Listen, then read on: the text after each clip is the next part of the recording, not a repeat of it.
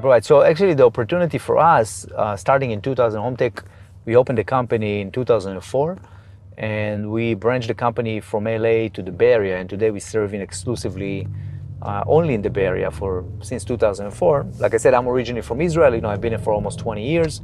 So I've been doing it basically since then. So the reason why we branched to the Bay Area originally is because we saw the opportunity.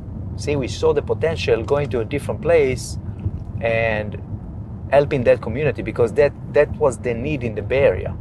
Okay, in LA, sometimes you do have traditional builders that good enough, and in LA it's a different, complete animal, right? You have different architecture, different style of properties, very high end. A lot of architects that are capable of also working with a team and so forth. But we recognize that niche in the industry, specifically in the Bay Area, in Silicon Valley, and that's why we moved here, kind of to help the community, because we felt like there is a great need for that type of service, right? And that's why we're in the Bay Area. So there is so much place to grow. In every neighborhood we get into, it's very limited. We sometimes looking to invest in real estate, and you can't compare it to anything because there is no new construction.